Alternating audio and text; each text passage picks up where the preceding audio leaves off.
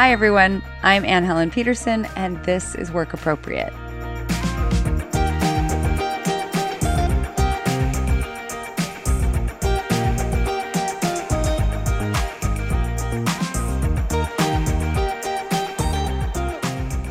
There are so many acronyms for efforts to increase diversity, equity, and inclusion in the workplace. There's DEI, IDEA, which you can also pronounce IDEA, D&I, whatever you want to call it, or whatever it's called in your workplace, you likely have two major buckets of thoughts. First, yes, of course, more equity, more inclusion, all of it. But also, the way we're going about this work is pretty dysfunctional, which is frustrating and dispiriting. But also, if this work were easy, we wouldn't still be doing it. The status quo of the workplace, which is foundationally inequitable, not diverse, not inclusive, is really, really hard to dismantle. The work is hard because the work is worth doing. And today I have the perfect guest to think about how to keep doing that work, even when you feel like you want to throw up your hands. My name is Sameera Kapila, or Sam is fine too. I am a product designer and an author of the book Inclusive Design Communities, and I live in Austin, Texas. So tell me more about your book, Inclusive Design Communities. My book, Inclusive Design Communities, is a sort of a study to everything that's kind of happened in my career. I started in advertising after school, like after undergrad, and then moved into going to grad school and thinking I was going to do the Mad Men style art director thing. Wow. And instead, so that I could get in-state tuition and be able to afford going to grad school, said I was okay with teaching in the undergrad design program and ended up staying in education for a while. From there, moved from public to private education, into consulting, into being in a product company now. And this book is basically a culmination of everything that I've seen during that time, being in these different design spaces and noticing where the gaps and opportunities are and trying to surface them. I think that a product designer and your work as a product designer and all your work leading up to that time is actually like really great experience to think about creating inclusive environments in the workplace more generally. Like, it might not be the thing that people would be like, oh, that person is going to be really smart about inclusive environments. But I feel like you get the tools in a lot of ways. Can you talk more about that? Oh, yeah, absolutely. I think there's a lot of overlap specifically in the UX and research area and the gathering of a lot of anecdotes, quantitative data, qualitative data, stakeholder feedback, to use all of those design terms. And I think that's where a lot of this book came together, was seeing these parts of the designer self and thinking, well, we could do a SWOT analysis. I've done that with a client before and figured out their strengths, weaknesses, opportunities, and threats. What if we took that step back and did a meta-analysis of our own setup and what we can improve? And it was a lot of that overlap of tools, opening Miro boards or fig jams, and mapping things out of where there are opportunities. What's something that's going to be high impact and take time to like make work for a team, or can we whiteboard our entire hiring process and then look for the gaps in between and whiteboard that in Miro and in the online world that we're in today. So I saw a lot of overlaps that way. And I think the other part is there's a lot of designers that are into the systems-based thinking and having to take that like zoomed out bird's eye view approach, or working on a design system where you have to think about everything from a button to a card to I'm going to delete my membership flow.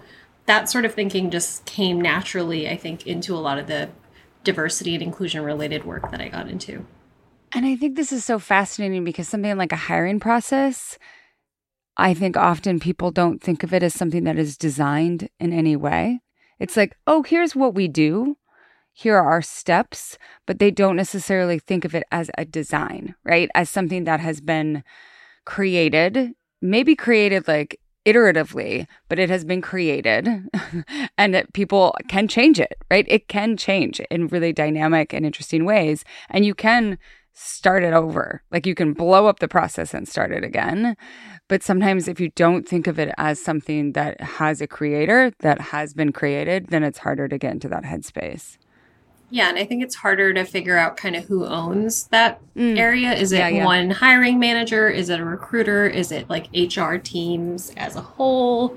And then how does that impact the rest of the company if two different teams are hiring in different ways? And that's a big challenge. And I think I've had a lot of conversations, especially in the last few years, where companies have paused hiring because of what's happening in the tech industry currently, or with the start of the pandemic and lockdown. Those are actually the perfect times to kind of blow it all up and start over while none of those roles are open, instead of laying off teams and teams of HR and recruiting folks. Right.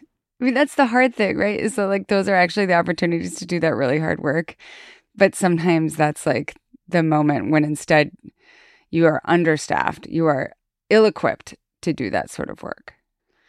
Not all companies, but some companies are still pretty new to even thinking about equity, inclusivity, all of these terms. By the way, is there a term that you like to use? Because I know some, like I always have heard it as DEI, but so many, like the questions that we get in use so many different acronyms. Yeah, I saw that. I've seen IDEA. I've seen DEIB, which is DEI with belonging at the end. And I think IDEA was inclusion, diversity, equity, and accessibility, which I think is a big part of the tech conversation. Yeah. I don't use one. I'm kind of interchangeable between all of them. I do like to talk through a little bit more about the differences between the words. So you can't have inclusion without the start, like the concept of diversity in itself is like this magical end goal that kind of looks like a university course catalog brochure where everybody's got the different sweatshirts and they're sitting under a tree and everybody looks like they're from different places. And that's fine. And that's a very okay starting point. But the inclusion work is the actions that you take to even get to that end result. And then equity really talks about not necessarily equality where you would just give everybody the same toolkit to work with, but realizing where historically there are some setbacks that some people have faced and that we need to accommodate for those as well. One thing I think about, and I don't think that this like is a substitute for diversity, but I do think that diversity in an institution also has to account for like, do we have people who are caregivers and not caregivers, right? Like huge. Because what if you're the only person in either of those buckets or one of the few people in either of those buckets? You're not really understanding what responsibilities other people have or that intersect with their ability to do the work that they want to do. All right. So I feel like we could actually talk about like even just the foundation of all of this for so long, but I think that our questions will lead us in a lot of these directions. So this first question is going to set the tone. It's about doing the quote unquote right things, but the vibes at the organization are still off. This comes from Angela. What does an anti-racist workplace look like? I work at a very well-resourced, historically white, small nonprofit that has recently used its position of influence to try to advance racial equity in its field. A field that has lately received a lot of negative press and drives for unionization in response to the decades upon decades of systemic oppression it has perpetuated. Internally, we've had a lot of DEI training, and leadership has made efforts to address unconscious bias, such as removing biased language from job listings and adding gender pronouns to email signatures. We now have an equity statement and a land acknowledgement that staff were involved in crafting and are both currently posted to our website. But on the whole, the changes feel like virtue signaling, with systemic inequity very much still baked into the sauce. We remain very hierarchical, and while our leaders are currently reviewing our benefits to assess them for equity, they're doing so behind closed doors and have handpicked a small number of staff to weigh in. Before 2020, we had one staff member of color. We have started hiring more employees of color, but it's mostly in low-level roles with zero room for upward mobility. Microaggressions are rampant, and staff of color privately express feelings of tokenization. And to be clear, I am a white cis woman. Meanwhile, our leader, who is white and wealthy, talks a lot about how we're an anti-racist organization. It's exhausting. So, in your opinion, what would it look like to transform into an anti-racist organization and workplace with, of course, the understanding that this kind of work never ends. And please be specific. What practices and what staff benefits are necessary for an organization to claim that it's anti-racist? All right. So we're going to start pretty basic in asking who gets to declare if a workplace is anti-racist. Yep. It's one of those things. It's like anti-racist and allyship, both A words, are words that get thrown around or labeled very liberally. Mm-hmm. And they're not necessarily words to self-identify as. We can want to be an ally. We can want to be anti-racist, but it's really when the actions speak for themselves. And I think one of the ways that I think about those are like, what are the passive things? And I think we heard a few examples of passive actions like, okay, a land acknowledgement. Okay, but what follows that? Right. I feel like anti-racism, which I'm sure we can get into the definition a little further, is a lot more active than that kind of first step. Well, and something that we've talked a lot about on this podcast is that, like, whether you call it anti-racist or if you're just trying to dismantle white supremacy in some capacity, oftentimes it requires giving up some of the privilege that you have. Mm-hmm. And that is so much more active and does not seem to be what the leaders in this organization are necessarily interested in. They want other people to be part of their organization, but not to give up any of their power and privilege within the organization. 100%. I think that's too relatable. and I get it. It's uncomfortable because there's a lot of folks that are hearing about this or dealing with this for the first time, and it is overwhelming to suddenly open this Pandora's box that a lot of people knew about that you didn't, and it's new to you.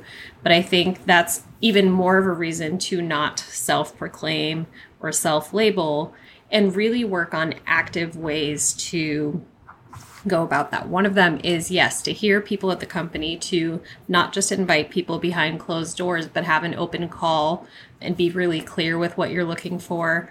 I think of Beverly Daniel Tatum. She is an author and psychologist, and her book, Why Are All the Black Kids Sitting Together in the Cafeteria? Yeah. She talks about that example of a walkway, like at an airport, where you kind of just get on, you're holding your like wheelie luggage and checking your phone and just kind of saving up on some of those 10,000 steps you were going to take that day.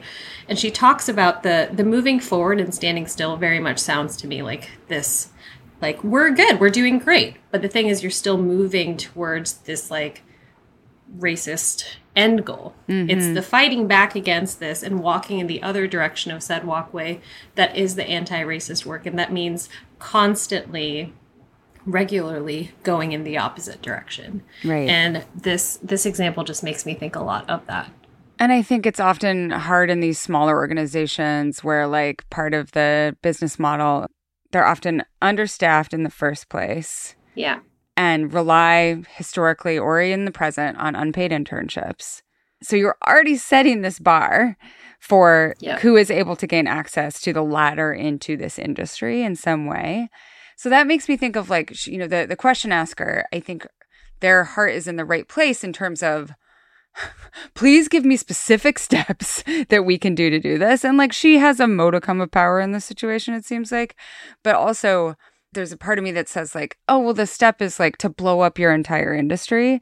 So how can you essentially blow up the way that your industry functions while not freaking everyone out in the organization, especially, like, the leadership? Or, like, how do you suggest that in a way that doesn't seem like you're saying everyone should quit?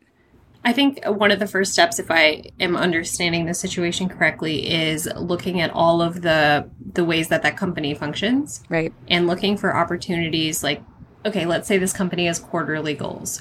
Can we set some measurements or metrics that we want to track to make some progress and then move things forward on a more regular basis? Can there be other maybe executives or people in leadership positions that could be allies that continually bring this sort of stuff up? There's also the checking in with other companies and seeing what they're doing. How much are they getting paid? Yeah. How are things working at their companies? So reaching out to other nonprofits and looking for that cross nonprofit, like, what can we share? What can we learn?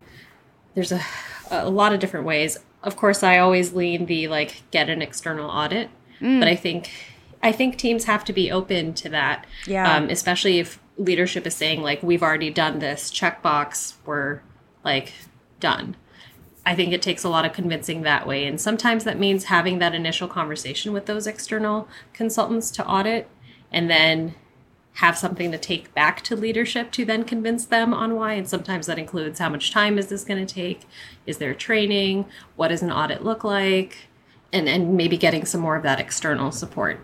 One thing I've seen is that companies like this decide that if we try to fix hiring, then that fixes our problem without understanding what happens once someone is in the organization. Can you speak a little bit more about how, like, let's say they decide, okay, we're going to recruit from larger pools of applicants. We're going to like really look for more diverse hiring practices and all this sort of thing. But then how do you change the actual culture? Angela says there are microaggressions all over the place. There's no place for advancement for those people once they're hired in. That's one of those areas where I think blowing up the hiring process is a good idea, but it has to be followed with a retention strategy, and they have to be worked on at the same time. I think it's a myth when we say like, oh, hiring will like fix the issue. If we just hire this many % more identifying as blank, people will have solved the problem. And I think that's a huge issue for multiple reasons. One, it assumes that the hiring someone is enough. It also puts an extra burden or pressure on those people who are brought in, who are still in the minority, to then be representative of an entire very large group of people that are actually very different, but we're grouping together them into one bundle and saying like, oh, you're minoritized or you're marginalized, so you represent everybody else who is. Right. And that's extra pressure that no one should have. In the example of hiring interns or right out of school, if you want to retain people or get turnover to reduce, pay interns.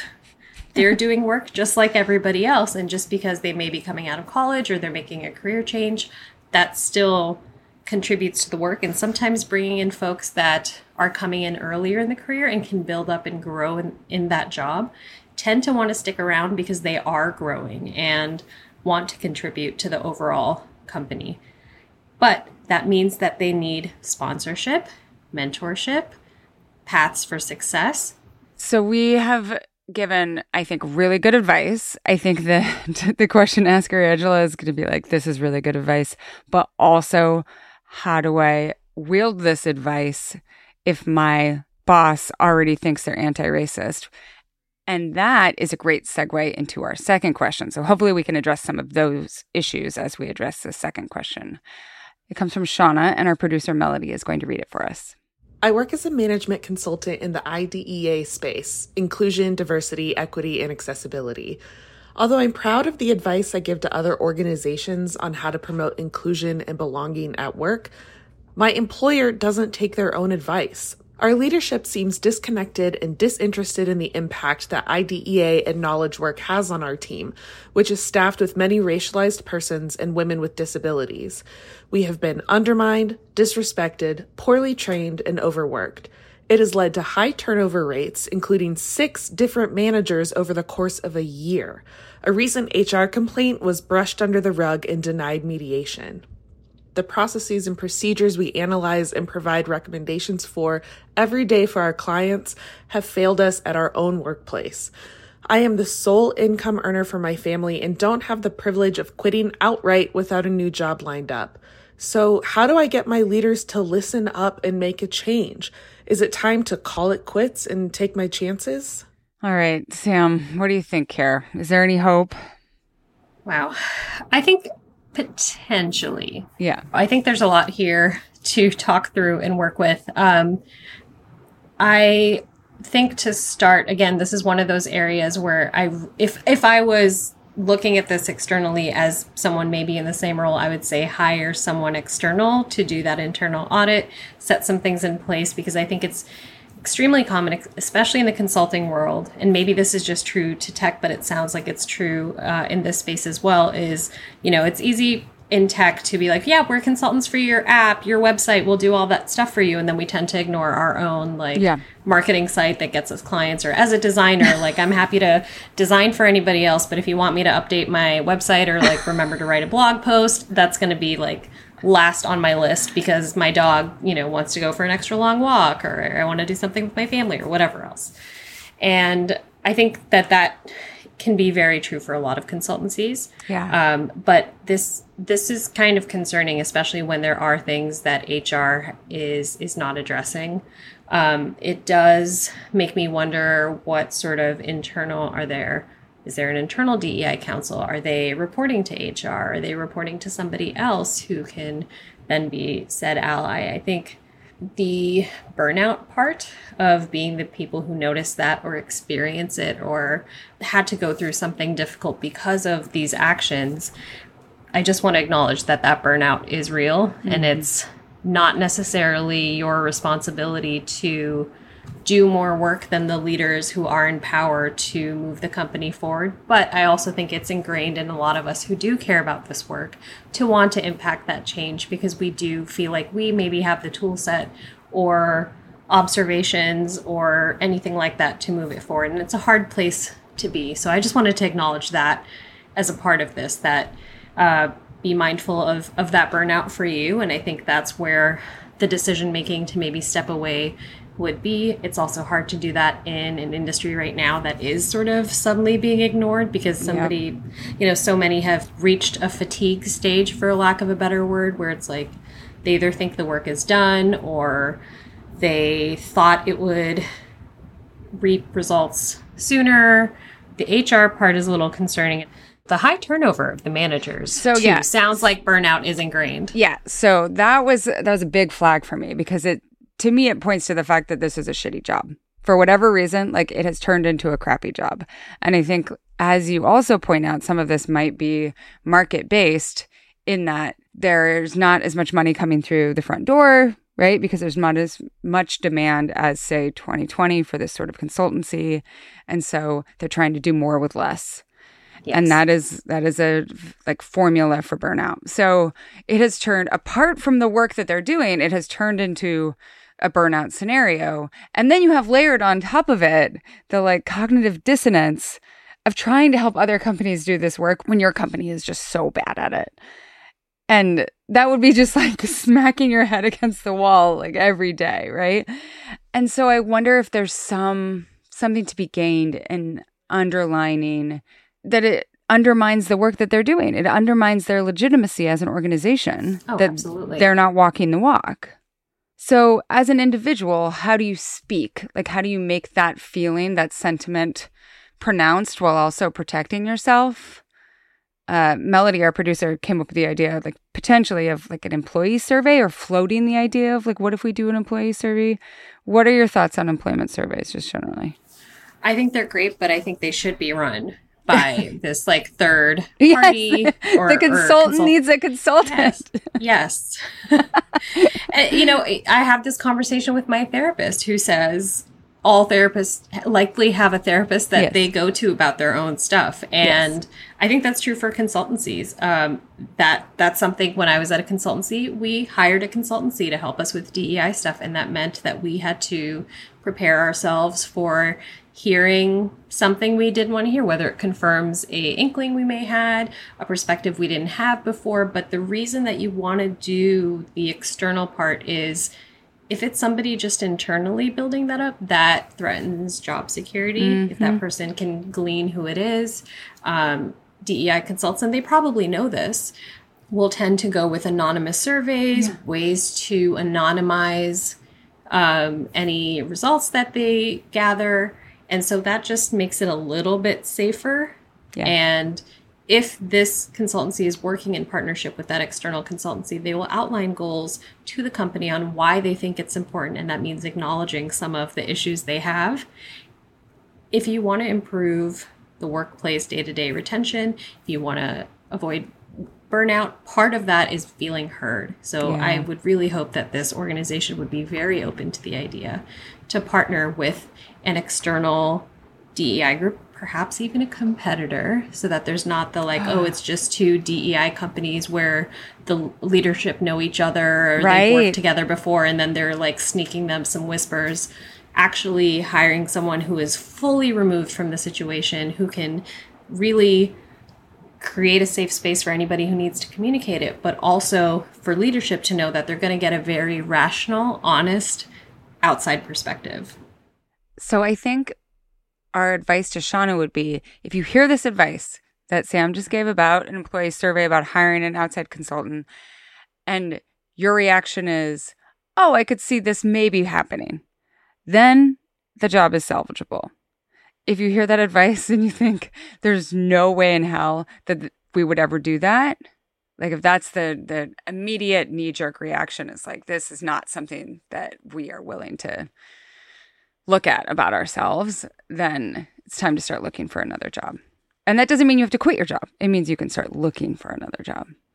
Yeah, I think that's a very important point. And, you know, to your earlier point too, that is really concerning, and it's a risky move for that company to not address internal stuff, especially because if that word gets out, that really messes with their legitimacy. So it would behoove them to follow that. And ways that you can communicate that if you're worried about sort of bringing it up yourself directly to, let's say, a group of executives, is finding those co-conspirators, whether it's like other folks at the company that are willing to like bring it up as a group, host an open conversation if you're willing, find the managers or skip level managers that can also be folks that can bring that up in different ways. I think power in numbers, if you're really wanting to find a way and stay there, because it is impactful work. And I think that's really important. And especially if you're seeing the results with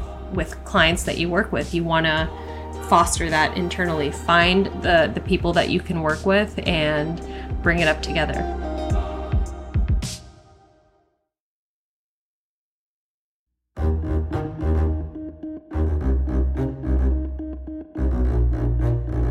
Our next question is about all of these committees that were formed in 2020 in the wake of the murder of George Floyd and the larger conversations that started percolating at that time. This is from Sarah, and our colleague Raina is going to read it for us. My question is about DEI committees. How do we make them compelling? How do we make them energizing? How do we remove barriers so the folks on those committees can make an impact and move initiatives forward? I was on one of those for about 18 months, and the forward movement was so archaically slow that it was hard to get the folks on the committee to be excited about the work and to convince others to do the work. I know shit doesn't change overnight, but there must be a better way, right? So if people feel burnt out on this committee work, demoralized, what is your experience with this? I have quite a bit of experience on this, and I feel like both of these times were pre-2020, so I do want to add that caveat. One of them was at a private coding boot camp. I was on the executive team, able to work on this stuff. We were working with the Obama administration at the time and doing like national projects and things like that, but we needed to work on a lot of stuff internally, and it was something that sort of landed in my lap because I was always the one talking about it. I didn't know it could be a formal role. Up to that point, I had been managing the instructors and was occasionally still teaching design. And then I kind of moved into manage instructors and also DEI stuff. And my first thought was kind of breaking it down into what are the things we can do for students, what are the things we can do for staff, what are the things that we can do in onboarding and recruiting. And that was actually one of the few times I was able to say, pause all hiring. I have 30 roles open on my team. We need to get this right and figure out the right process, and got the support in that. But that part aside, we were able to get to that point because of how we looked at the structuring of what does membership in the council look like. When I set it up with my coworker who did everything on the operations side outside of academics, we basically said, we too we're going to be on the DEI council as an executive team. We're not always going to be the chairs, but we are always active members so that they know that they have executive support. Got it. Then we said there needed to be, because there were 8 executives, 2 additional executives rotating in and out so that every executive has to be a member, but not a chair, where it would be maybe a slight awkwardness of, oh, wait, the executive's the chair of this, and they're also the executive at the company. They had to be just regular members in the council. And then we rotated between regions, the type of classes we were teaching, and built a council of 19 when the company had 100 people. So basically 20% of the company was in the DEI council at all times. Wow. So that was like step one in just like setting it up. The other big piece was we weren't housed under HR. HR was a partner. Huge. Huge. But HR is representative of a company, not necessarily the people in it, which is really confusing when there's titles like people resources, people operations, all of that. Yes, they're a part of your hiring benefits and all of that. But at the end of the day, they represent the company, and they can still play an important part in a council, but the approval should not come unless it's like a legal thing where it's like, we are proposing that this is a new benefit that the company provides. Yeah. That's when you partner together, but the approval doesn't necessarily mean it has to come from them. Our DEI council was structured under the CEO for some time and then to the COO so that it became a part of operations. So when we set our, monthly or quarterly KPIs and all of the metrics and goals and acronyms that we use for those, these were woven into every single one. So if we're saying the goal is to have this many more students, okay, then what are the DEI parts of that? Okay, well, right now in tech, the least represented groups are Latinx, Black, and Indigenous developers. So what are the things we're going to do to actively seek them out? And so that was sort of really structuring how it's going to function from the start and anticipating all of the roadblocks along the way and working that in. The other part of this is we taught Monday through Thursday, so that allowed for a lot of admin time on Friday to say, rather than you working 60 hours a week, a lot of your Friday, if you were on the council, is now protected for this work. Wow. So while we couldn't necessarily say like, oh, we can increase everybody's salary for the time that you remember, reducing the rest of their coursework so that they could be a part of this. And that's something that I carried over into the consultancy, which I was in, which was not a DEI consultancy, but a tech consultancy. And similar to that sort of Google's old way of working, it was Monday through Thursday was the regular stuff, and the last 20% of the week on Friday is internal projects. And I know for Google, that's where like Google Maps and Gmail and some of their like well-known products today came from. And so we called those investment days, and we talked about having talks with every manager to make sure that the consulting time, sure, that's client work, that's billable work, but then any other internal projects needed to not be on their plate while they're on the DEI council. And if they did need to be a part of other projects, then there needs to be a reduction in the work that they provide to the client. And sometimes we had those conversations with the clients directly, and that would even come up on a sales call where I'd say, this sounds like a 3 to 4 day project for a designer or developer. However, the people I think that are the best for this job are also in our DEI council. And it's really important for them to do that work, and it'll inform improving the work that they do for you. So they're only available 3 days a week. Yeah. And getting that buy-in from clients and executives was huge. Yeah. Like the way that you're describing that, the way that you thought about it was that it was integral to the foundation of the work instead of a new shingle on the roof of the structure. It's not a side project. It's something that is totally integrated into everything else. Yes. And I think the times when you get that frustration, when you get that burnout, that feeling like nothing is happening, is when it does feel like it's like, oh, your fun little project, as if it was superfluous, right? Yeah. As if it was like planning a birthday party instead of we want to change the makeup and the way that our organization functions. Because like if you look at the diversity, equity, inclusion, like those are foundational elements of the way that an organization should work. And you can't shunt it off into a meeting once a month with people who have so much on their plates already. Exactly. And, with this question and the last one, I think of that the importance of, in a lot of these companies, sure, you have a project list of things you're trying to achieve in a quarter. Why wouldn't this be a part of that list and respected just as much, even though it may be internal and doesn't include an external client force or anything like that? that still has to do with your bottom line. That still has to do with your company culture. That still has to do with retention. Yep. And so it being pushed aside for anything else. And with the second council, we did have that kind of at the start. It's like, well, the client messaged, and so I need to drop DEI stuff. And as someone who was in leadership, to build the practice of saying, do you want me to talk to your client and tell them why you're not available? Because I'm happy to do that. And taking that burden off of their plate, because they want to do a good job for their client. They want to bring in that money to their team. And so it's really important for managers to give them that permission, remind them that is important work. Yep. And honestly, a lot of the client work doesn't matter if we don't do that internal stuff, because then there's not a company to do that work for them. So I think our advice for our question asker, Sarah, would be that instead of thinking about ways to energize the existing committee, to maybe take some time to look at how the committee is integrated into the rest of the company, but also the makeup of the committee, how people rotate in and out of the committee, how work is allocated for those people in the committee. So that sort of zoom out look, instead of how do we fiddle with I don't know, making sure people have coffee at the beginning of the meeting. It's not a small fix, it's a big fix. Yeah, and I think little nudges, like the example of, do you want me as the manager to speak up for you?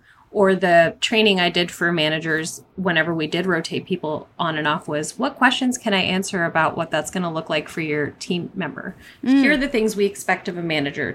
We allow you to be an advocate for them doing this work. We expect you to not add anything additional to their plate, or to at least bring the conversation to the table with us so we can find a compromise. Are there ways that people can be compensated for a short period of time if the workload can't be reduced, which I understand in this climate that may be the case. Making sure that there's a budget just generally, too. Yeah. Making sure that when quarterly goals are set at the executive level, that there is representation from the councils so that they can bring things up from the team and be a voice there. I've never been a fan of just executive teams working on company goals. I think there should always be other folks at multiple levels that are involved, reminding people that this is a part of their professional development too, and that that's something they should put on LinkedIn, on their resume, and that it could open paths to management or principal roles, like IC roles that are in the leadership realm. There's so many different ways to talk about this.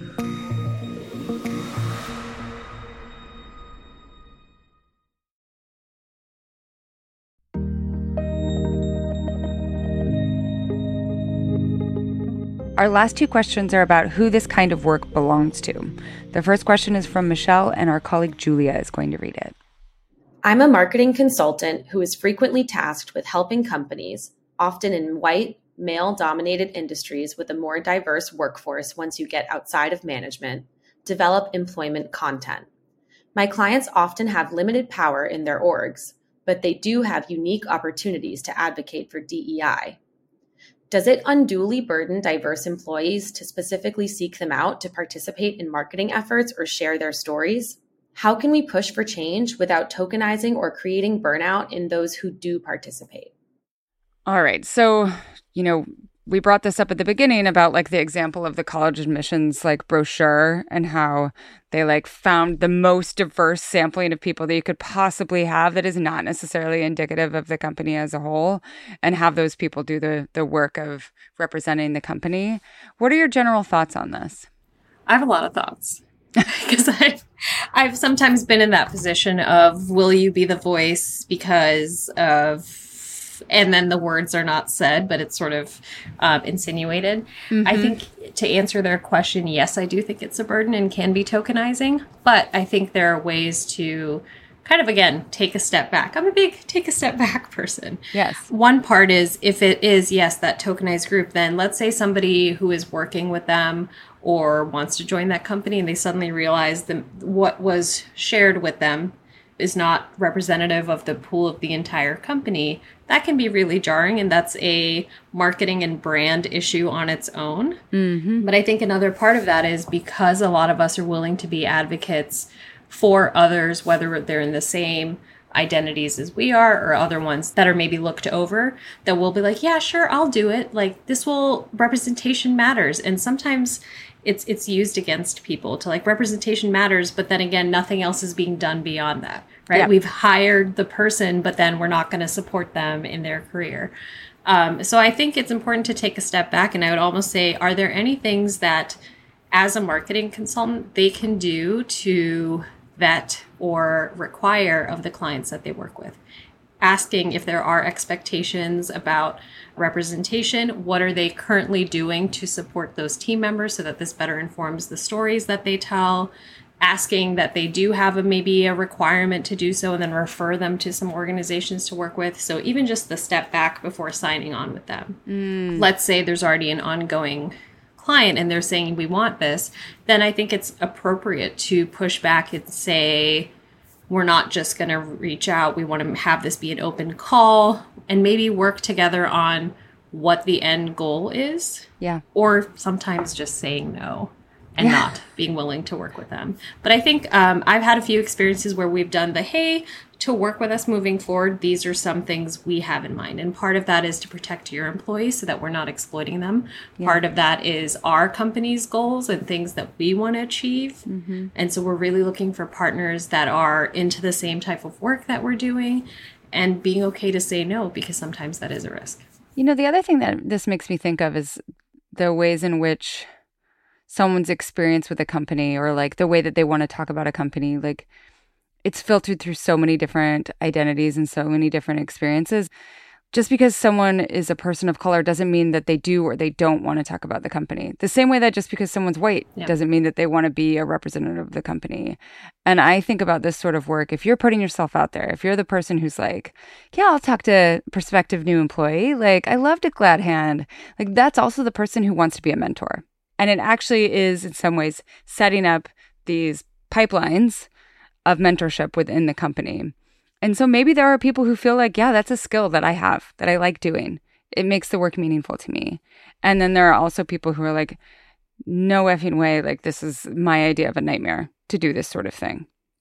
And so I think you can also really be filtering for that willingness component as well, instead of just thinking about like, oh, well, I only want to look at race when I'm thinking about the representation of people in the hiring process. Right. It goes back to that definition we talked about earlier, where there's still this like oversimplified version of what diversity is, and that it sits in the binary, in the gender side, or it sits in the race side. And so many of your guests have said this, so many people in the DEI space have said this, is like diversity goes way beyond that. There are so many physical, visible differences. There are also parts of ourselves that may not be clear, especially when we're sitting in a box and you can't necessarily tell on Zoom or Google Hangout what somebody's story is. So it also does concern me. It's like, how do you seek those people out? Are you surveying them beforehand to self-identify? Are we making assumptions? And again, that goes back to that process that you build in partnership with the clients that you work with to say, we're going to take a step back. We're not going to make assumptions. If it is about maybe nominating people who are usually quiet at the company to be the ones to talk, asking them first, asking managers first, who would you nominate who you think would be a really great storyteller who has not had that opportunity yet, just because they're maybe the more quiet person at work. There's so many different ways to go about this, but I think just directly reaching out it creates pressure, again, to represent when you may or may not want to, when you're tired, when something really horrible has happened and you read about it in the news and you don't even want to have to show up for work the next day, but capitalism, and then you're asked on top of that to do this extra thing. Yep. Are they getting time away from their responsibilities to then provide this work? There's so much more that comes into it. And provide this work, to be clear, for the company, right? Yes. Like that's the thing, is that you are working for the company in your capacity of like becoming a storyteller, becoming an advertiser for your company. And I think that it's important to return back to that idea when we're thinking about your ability to say yes or no. So making it opt-in instead of a opt-out scenario. Exactly. Yeah. All right. So our last question is on the other side of this equation, and this is from Jennifer, and our colleague Ashley is going to read it for us. I'm a woman of color, but white passing with a lot of privilege. In each organization I've worked for, I struggle to know how much of DEI advocacy is mine to do and how much is incumbent on the leadership of the organization to understand. How do I balance advocating for my less privileged coworkers and also not putting myself at risk of alienating leadership? Oh, this just gets to the heart of it, doesn't it? What was your immediate reaction to this question? My immediate reaction was that I related to it a little bit of, oh no, I hope they're not alienated. And then there's this other part of me coming into being in this space for 6+ years of like, why are we worried about alienating leadership? Right? There is part of it where it's like, I do want to protect my job. I don't want this to necessarily impact how I'm seen at the company, or that it could impact me having a job or a performance review or a salary review. If that's the case, that is very understandable. If we're worried about alienating leadership, I have a little bit less of a worry about that. And I think there are ways to go about it to make it less alienating, to show them success stories from other companies, to show them examples of other leaders that are really doing a great job and that are vocal about it, to gather some data from, like Kapoor has a lot of studies of like people leaving tech or why people stay at jobs, impacts of COVID-19. There's a lot of good data out there that we can use now and say, here's some stuff we can learn from and actually do. So this is one of those times where I would maybe recommend pulling things out from your toolkit. So going back to a SWOT analysis or a competitive market study sort of UX perspective, could this work be presented in that way and then shared internally? I think that makes it, when it's like the language that the company already knows, it makes it a little bit easier to enter that. Yep. But also don't be afraid of alienating. I love the point about trying to communicate in a language that is legible to these executives. And I think that makes it so that like it starts as a conversation, right? You're like, here's like language that makes you feel comfortable or that like feels very clear to you, instead of operating in what I often feel that executives chafe at, which is the realm of feelings. Or that it's abstract in any way because it quote unquote can't be measured, or it's measured differently than how you may track something like analytics on a website. Right. And I think the real, like, the easy pushback is, oh, that's your experience, instead of, oh, this is an experience that's widespread at the company. So how do you show that? You have to, I think, look at that bigger data picture in order to communicate.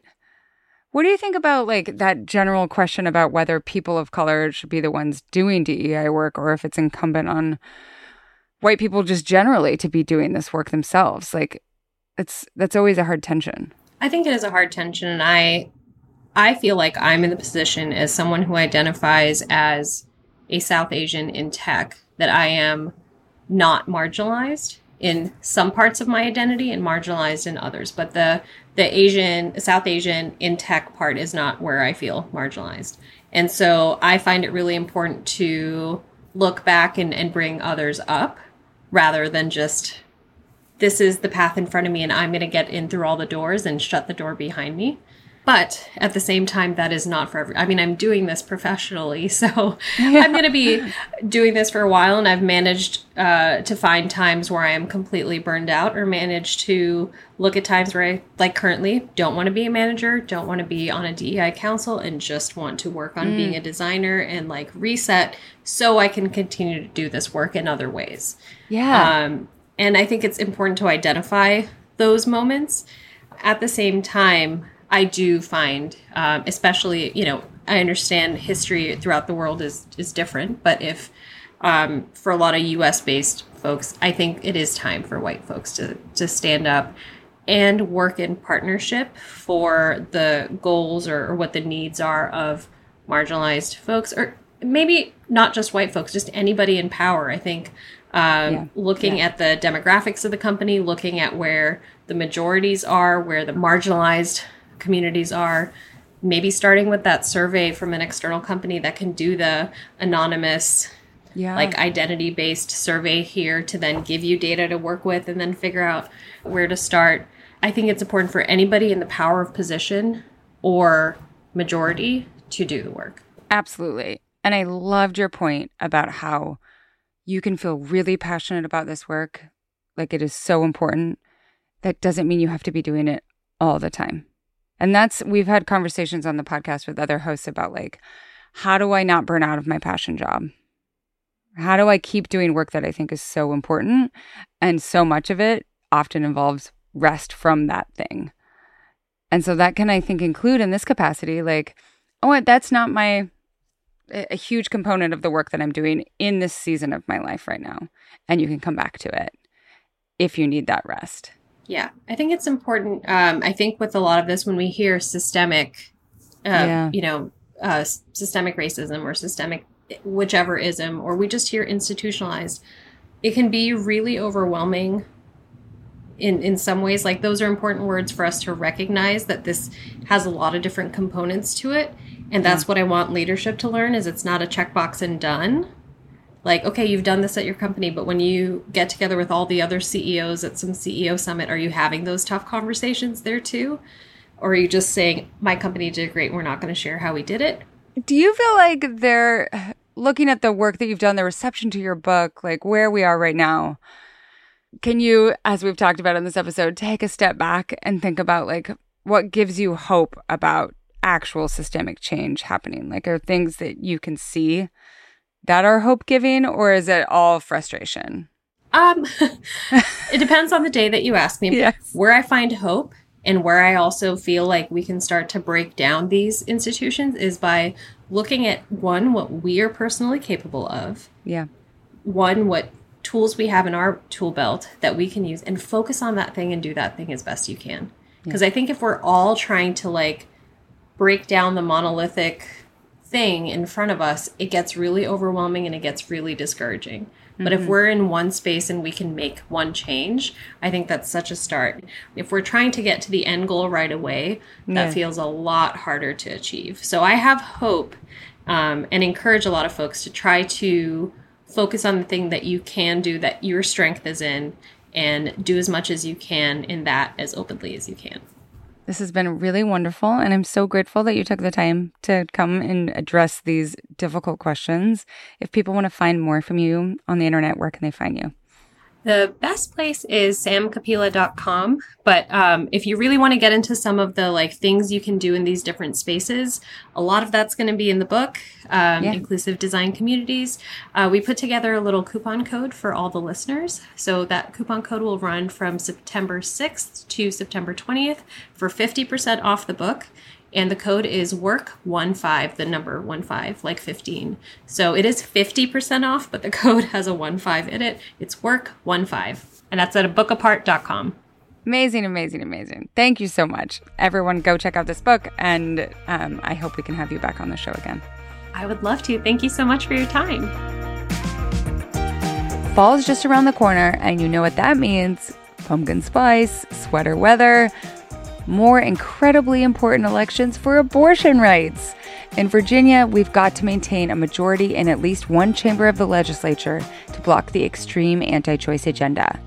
Meanwhile, Ohioans will be voting on whether to codify reproductive freedom in the state constitution.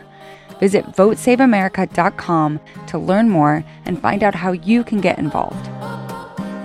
Thanks for listening to Work Appropriate. If you need advice about a sticky situation at work, we're here for you. Submit your questions at workappropriate.com or send a voice memo with your question to workappropriate@crooked.com. We love building episodes around your questions, and you can stay as anonymous as you'd like. Don't forget to follow us at Crooked Media on Instagram and Twitter for more original content, host takeovers, and other community events. You can follow me on Instagram at Anne-Helen Peterson, or you can sign up for my newsletter, Culture Study, at annhelen.substack.com. And if you like the show, leave us a review on your podcast app of choice. It really helps. Work Appropriate is a Crooked Media production. I'm Anne-Helen Peterson, your host. Our executive producer is Kendra James. Melody Rowell is our producer and editor. Allison Falzetta is our development producer. Music is composed by Chanel Critchlow. Additional production support from Ari Schwartz, and special thanks to Katie Long and Sarah Geisner.